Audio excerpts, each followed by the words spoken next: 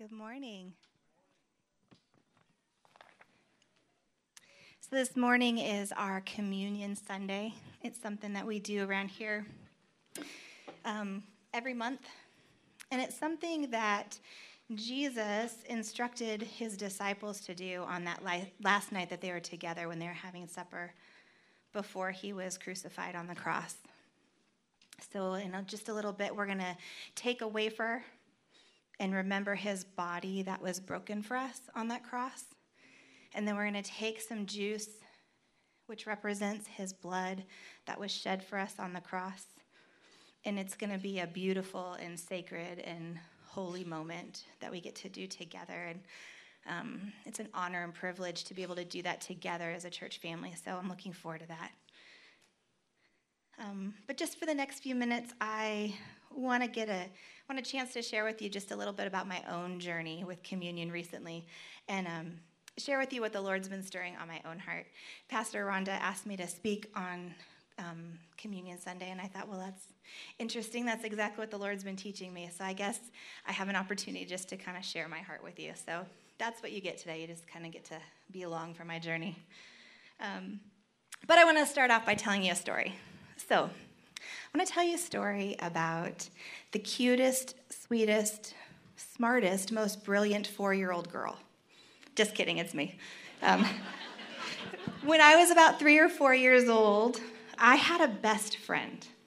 And she was kind, she was nice, she was very fun to be with, and she was very adventurous, and she was invisible. Yeah, I was that kid. I had the imaginary friend. Her name was Erin, and she really was like my best friend. And when I say friend, I mean she went with me everywhere. And bless my mom, she even got to sit at the dinner table with us sometimes and had her own little dinner plate. We were good friends. She was my bud. Well, one day, we were driving down the freeway, as the story has it. And my parents had this old Volkswagen van, way before seatbelts were probably even invented. So I'm in the back, and I'm just kind of running around playing with me and Erin, of course. We're having a good time. And my dad kept saying, Kacie, you've got to sit down. You can't get up and run around. It's dangerous. And so, of course, I would obey him for like a second, and then I'd get back up and jump back over the seat. And he finally said, Kacie, stay in your seat. Don't get up. If you get up again, I'm going to throw Erin out the window. So you can imagine my mom is like, what did you just threaten to do? But I obeyed. I was like, wow. So I sat still. I didn't move for like 30 seconds until Erin wanted to go play, and then we had to get up and run around again. And all of a sudden, my dad driving along, being the man of his word, says, Kacie, I told you. You get up out of your seat again, I'm throwing her out the window. So he, as he's driving along, reaches back and grabs Erin, rolls the window down, and just chucks her out the window and rolls the window back up. So at this point, I'm sure my mom's like seeing dollar signs for therapy, you know, like, what did you just do to our daughter? And I was like, whoa. I just sat so still. I'm like, wow, what? And I'm sure just like crickets, right? So, super quiet in the car. Until I was like, Dad, roll down your window. Superman caught Erin. So he rolled down his window and said, oh, thank you, Superman, and handed me back my best friend. See, I was confident as a 4-year-old girl that Superman would save Erin. Because, well, I just really needed my friend back. But also because that's what he did. He would, like, show up just in time and save the day.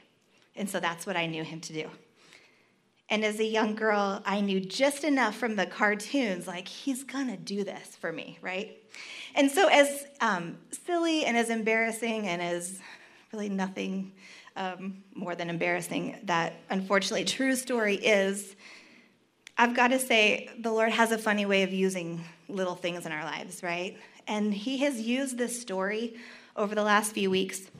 You see, I want to have the same amount of confidence in the Lord doing what he says he's going to do that I did when I was 4 years old and trusted in Superman. And I'll be honest, sometimes my world and sometimes the world gets a little overwhelming to me. I start to feel overwhelmed. I start to feel the anxiety rise. I start to feel consumed by the things of this world, and I start to wonder, like, how's this going to work out? What is going to happen? What are you doing? I don't see it. I don't see the end result here. So the other night, I was talking to the Lord about this, and I was talking to him about expectations. And just like a sweet kiss from heaven, the words, remember me, fell in my mind. Remember. And I've sat with the Lord about this, and he has been reminding me of the power of remembering him, and it's beautiful. You see, remembering what he has done gives you confidence in what he will do. Because of who he has been, you can be confident in who he will be. So because of what he has done for us, we can be confident in the future of what he will do for us. So I don't have to wonder. I don't have to worry. I don't have to have the discouragement. I get to dig down deep and intentionally remember what he's done for me in the past to have confidence moving forward into what he is going to do. 18 years ago, the Lord supernaturally healed my body. I had part of my thyroid removed, and it left me a mess physically. And he supernaturally grew back a part of my thyroid that didn't exist. And it was just enough to where my body could function on its own. It was a full-on creative miracle. That's my story. So today, when I have new physical issues, and I do, I get that story to remember.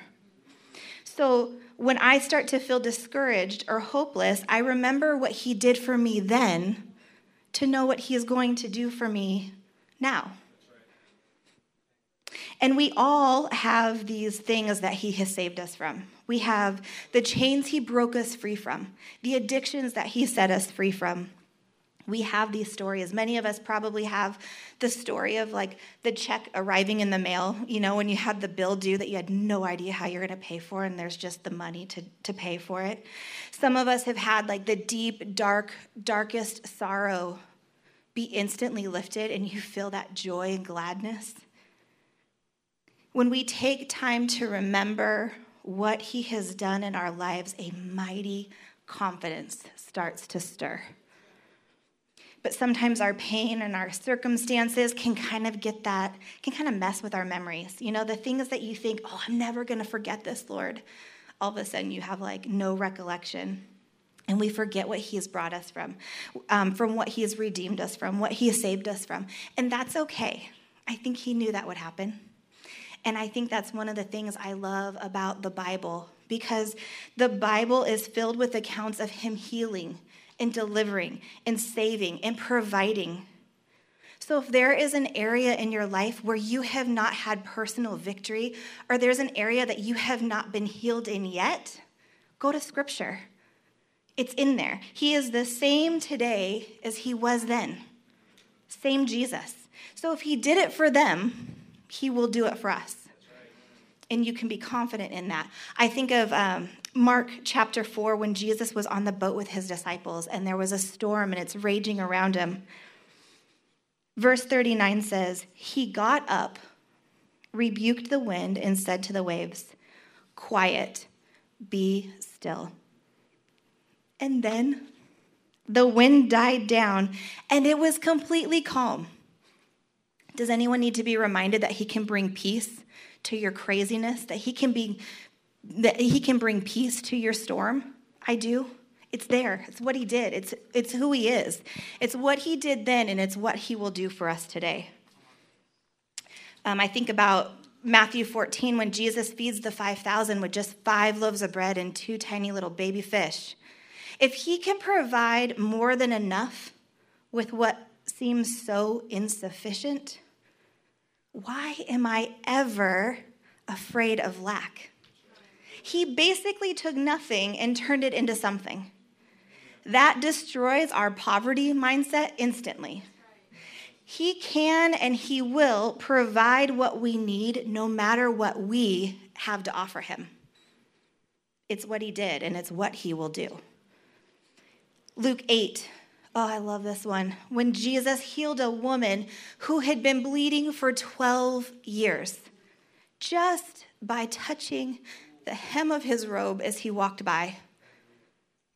Are any of us in need of a physical healing? Maybe something that feels like too big, like it's too much to ask, or it's something that you've had prayer for and it hasn't gone away. 12 years of bleeding every single day, and one touch from him, and she was healed.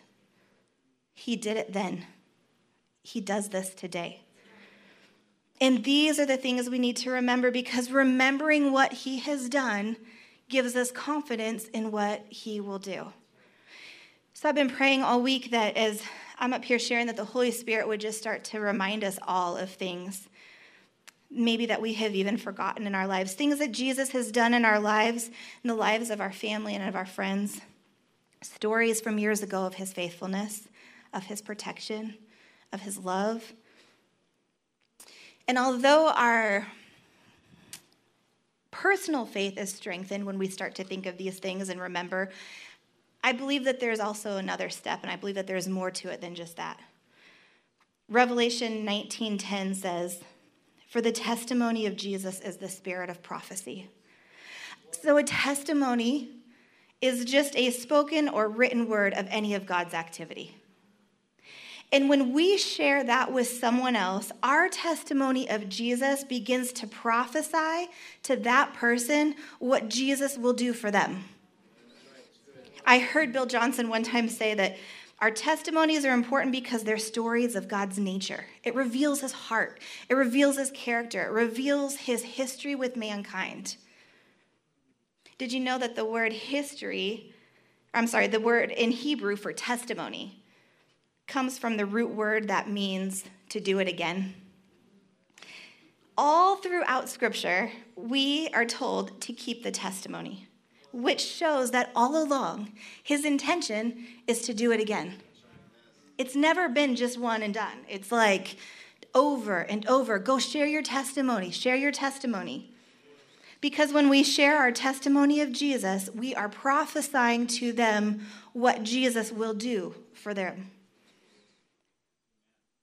So when we hear people share about what God has done in our lives or in their lives, it begins to stir up this confidence. It begins to stir up this anticipation.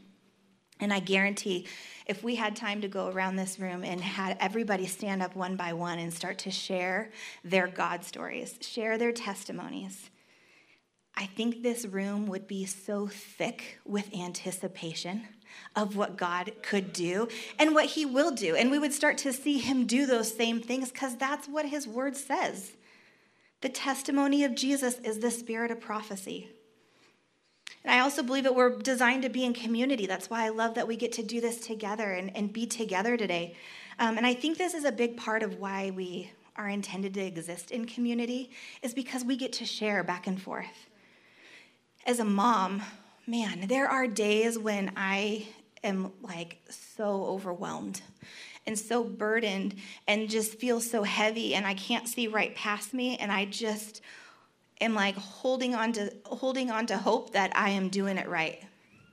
But when I sit down with another mom friend of mine and she starts to share the victories of her kids' lives or something that the Lord has taught her in regards to parenting, all of a sudden, like a surge of strength just like rages up. And it's so exciting because I'm sitting there and I'm like, oh, please tell me more. Like, it gets better. Tell me. It produces this confidence and this anticipation and this excitement. And just because her victory is not my victory yet, I don't have to be jealous. It doesn't heap shame on me for not being there yet. It tells me what God is going to do for me. This is true for every area of my life. I encourage you to find friends who will hold your hands up, who will sing your song over you, but who will share their stories, who will dig deep, who will tell you the things that the Lord has done, who will share their testimonies with you.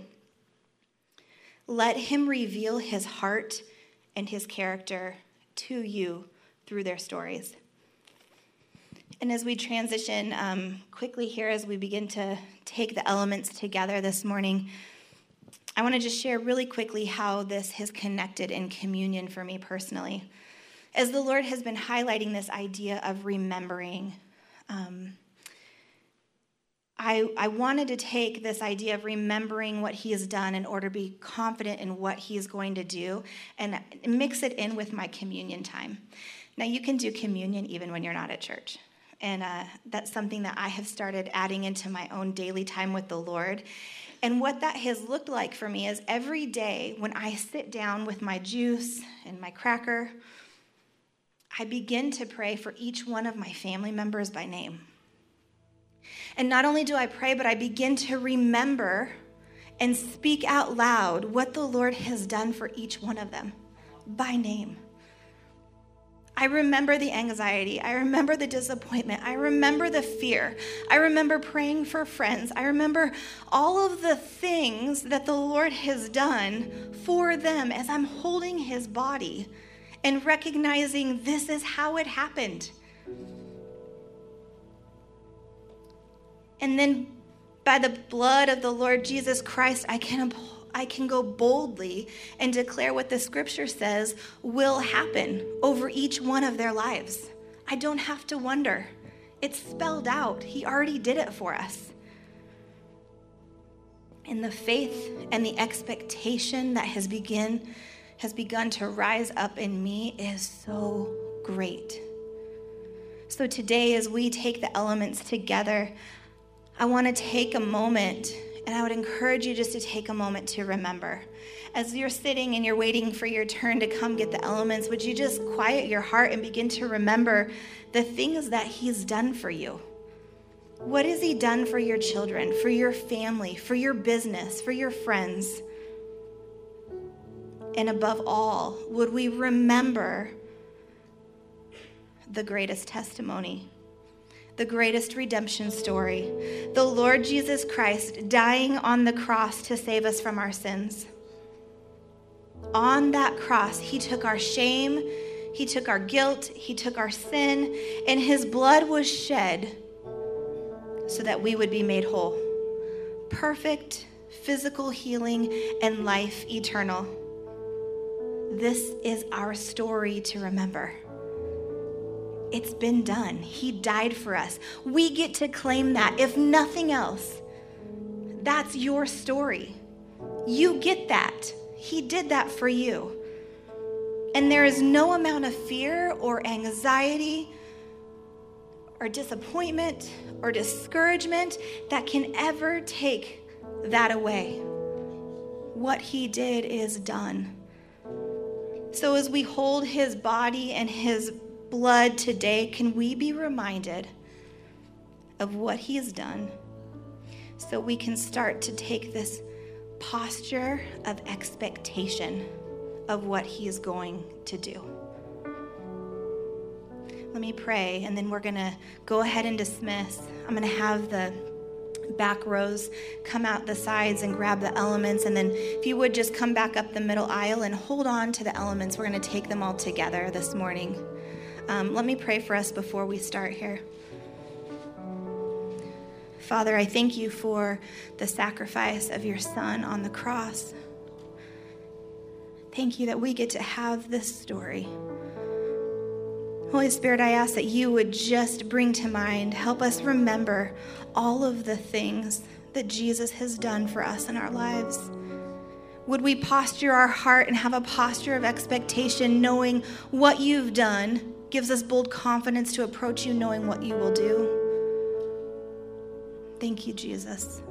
Amen.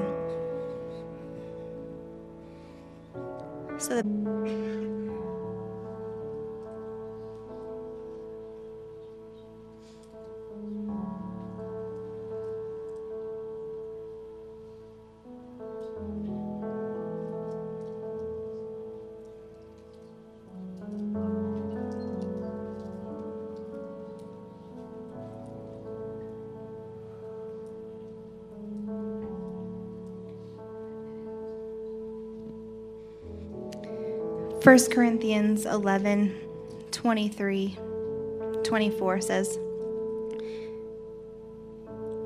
"The Lord Jesus, on the night he was betrayed, he took the bread, and when he had given thanks, he broke it and said,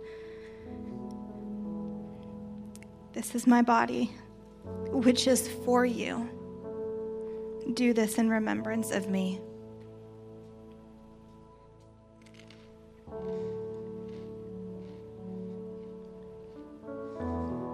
And in the same way, after supper, he took the cup, saying, "This cup is the new covenant in my blood. Do this whenever you drink it in remembrance of me."